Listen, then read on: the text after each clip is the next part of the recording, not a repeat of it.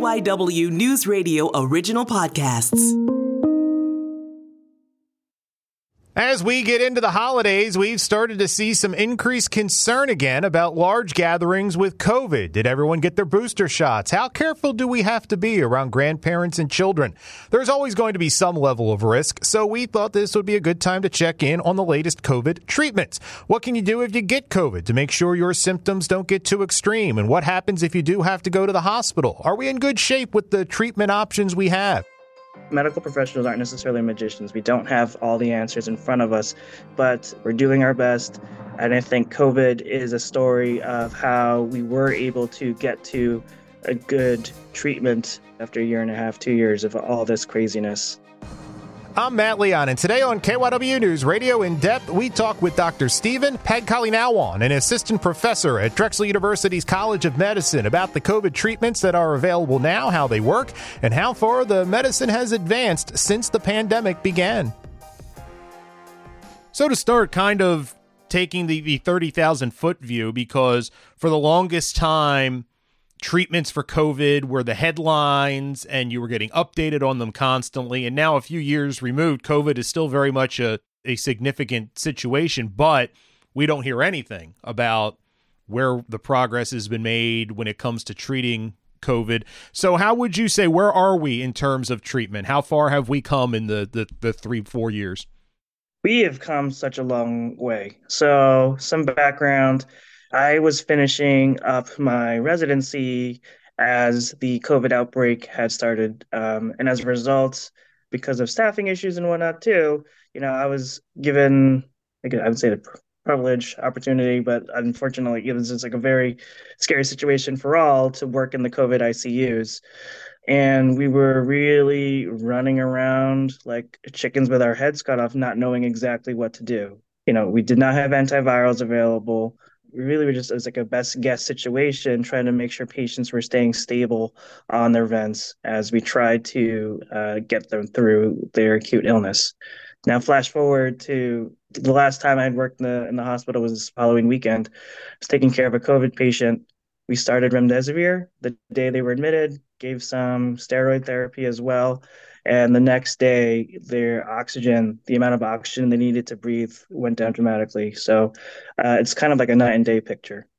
How many different treatments are there available, in most situations? I'm not talking maybe somebody that comes in a dire straits or something like that, but are there multiple options depending upon the patient that you can, like, different paths you can take?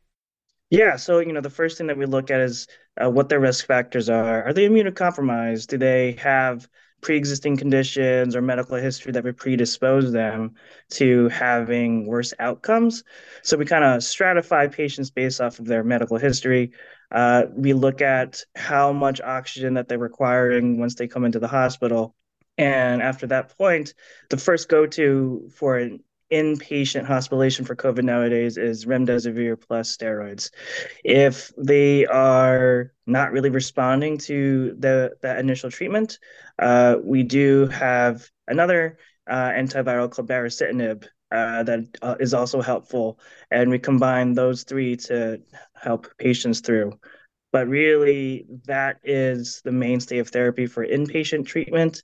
And then, you contrast that with outpatient therapy, which would really just be Paxlovid. And then also, you may have heard of Lagevrio, molnupiravir, but that one it's not FDA approved. So really, we just use Paxlovid on the outpatient side. And real quick, can you just kind of give us what these treatments do? Like you mentioned remdesivir, like how does that attack COVID? Like how does it help? Yeah, sure. So remdesivir is a medication, part of a class that's called RNA polymerase inhibitors.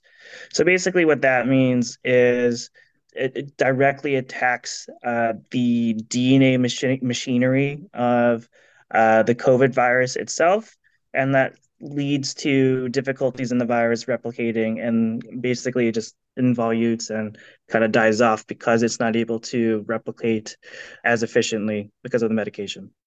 And what about the other treatments you mentioned? Just kind of, are they similar in idea, or are they different tracks of how they treat? So the other treatments that I mentioned, Paxlovid and Molnupiravir, they're also medications that, in a way, affect the viral genetic material from replicating efficiently. So to get into the specifics, Paxlovid is a protease inhibitor, whereas Molnupiravir is a nucleoside analog that also inhibits RNA replication. But all that's to say is all three types of COVID treatments just attack at COVID's ability to replicate and in turn allows it to die off without causing major issue to a patient.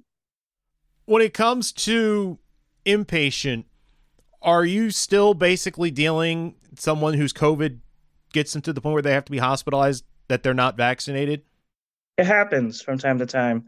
Patients still are hesitant. Some patients have gotten, 2 or 3 doses, but were not necessarily up to date on their most recent booster. And we take that into account in trying to figure out what are the chances of this patient developing severe COVID. I still encourage as many folks out there to get their the newest COVID booster. I got it myself maybe about a month or two ago. Did not feel as bad as my second or third booster. Do you get anyone that has been completely vaccinated that rises to the level of needing some of these treatments, or is that incredibly rare? It's a mixed bag. It really just does. It does depend on whether or not they have risk factors and how many COVID boosters that they've had. So, for example, the patient I took care of 2 weekends ago with COVID, they had gotten 2 COVID boosters, but they never got around to getting the most recent monovalent COVID booster that's available. That came out a few months ago, and definitely did require large amounts of oxygen when they presented to the hospital. But the plus side of having COVID nowadays is having remdesivir, steroid therapy available, and if needed, baricitinib. From a time standpoint, about how long are people having to be hospitalized when you see them, getting through these treatments? And how does that compare to, because we heard people being hospitalized, in the first couple of years, weeks, when everybody was trying to figure stuff out. Like, where are we now? How long do these treatments maybe not get you back to full health, but get people to turn the corner and, get on the path to getting back to health, to full health? 5 days. So I'm going to use that patient as an example from the other weekend. You say that we started remdesivir on day 0. By day 2, day 3, they were almost completely off of the oxygen and able to walk around without feeling too short of breath. In general, though, the total remdesivir length of therapy is 5 days. So we do keep them for the 5 days to make sure that they complete that therapy, even if they're feeling better, using less oxygen, just so that they don't get any rebound symptoms. But typically, patients nowadays are just hospitalized for 5 days unless they have, the risk factors that predispose them to prolonged COVID, things that I mentioned before, like immunocompromise, obesity, and those would be instances where I would consider maybe adding on that baricitinib medication. You mentioned Paxlovid for people that are just staying home and battling it. Are there cases where maybe that's not even necessary? Like, is it just rest and maybe some Tylenol and liquids, like you would almost attack the flu or a common cold? And I'm not equating the two, but like, are we to that point where mild cases you might not even need that, and if you've been vaccinated and everything, just take it easy for a couple days? Yeah, 100%. So definitely being vaccinated helps reduce the severity of symptoms. And, this messaging really hasn't changed even since the outbreak of COVID. Because even when COVID first started, there were people out there that didn't feel sick. And that's how it spread so quickly, that there were these asymptomatic carriers still contagious, and they were getting the more vulnerable folks in our community sick with COVID, ending up in the hospital. So it's kind of like you got to look at the law of like a law of large numbers. Even though you could say that a majority of folks back in the day were asymptomatic, it still infected enough patients that the hospitals were getting full. Not enough people were able to get treatment. It was just a crazy time. But flash forward to today, I would say that it still holds true. Not everybody needs Paxlovid. It's definitely a boon for those, though, who have mild symptoms that don't necessarily need to go to the hospital just yet, but do have risk factors that may predispose them to developing more severe instances of COVID. We need to take a break. We will have more with Dr. Stephen Pagkalinawan right after this. This is KYW News Radio In Depth. And we are back on KYW News Radio In Depth, continuing our conversation with Dr. Stephen Pagkalinawan. He is an assistant professor in Drexel's College of Medicine. Is there still room to improve the therapies? Like if you and I talk in a year or two, could we be even better and have even more options? Or for the most part, do you think this will become kind of the standard of care going forward, where we are right now? For the most part, I'd say this is a standard of care. It's been few and far in between that I've had patients that really didn't respond to remdesivir well. That being said, I've also taken care of transplant patients, folks who had been severely immunocompromised at baseline that don't necessarily respond to these therapies as well as somebody with an intact immune system. But really, in terms of outcomes, overall outcomes, remdesivir plus steroid is a pretty good therapy. I'd say that's at this point standard of care if you contract COVID and end up needing to be hospitalized. What do you think we've learned from the last few years when it comes to attacking viruses like this?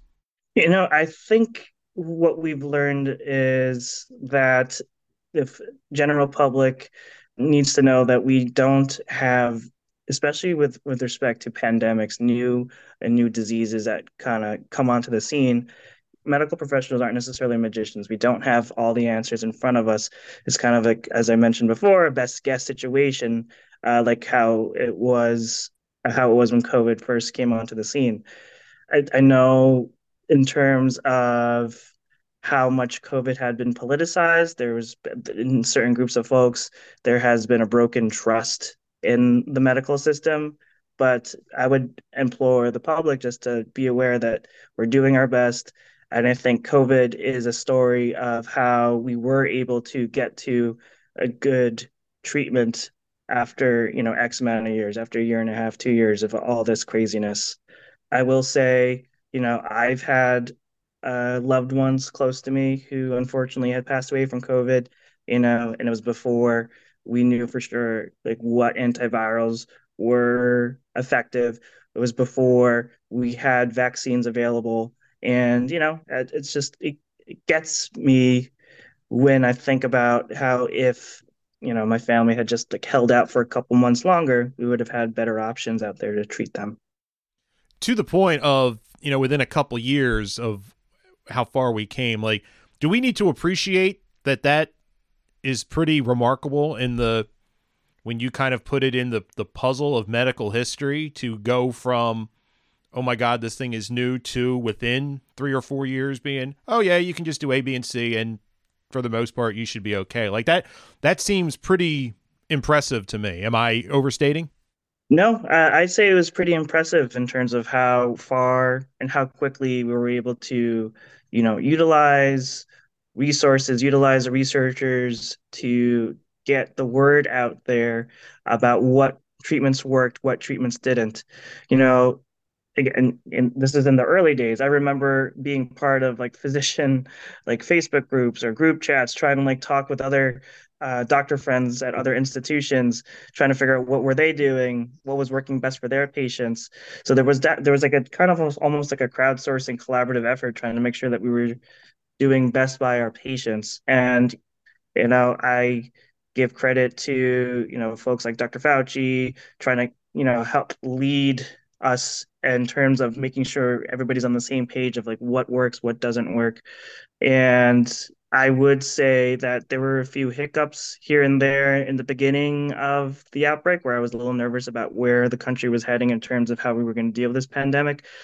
But I do feel like we were successful. We've gotten to a point where, I'm not terrified to go into the hospital to take care of my patients with COVID. I know what we can do to make them safe, and I know what we can do to make sure that they get home and not necessarily end up in the ICU with COVID. That's it for this episode of KYW News Radio In Depth. You can listen to the podcast free anytime on the Odyssey app, and you can find it wherever you listen to your favorite shows. I'm Matt Leon, and we'll have another episode out soon.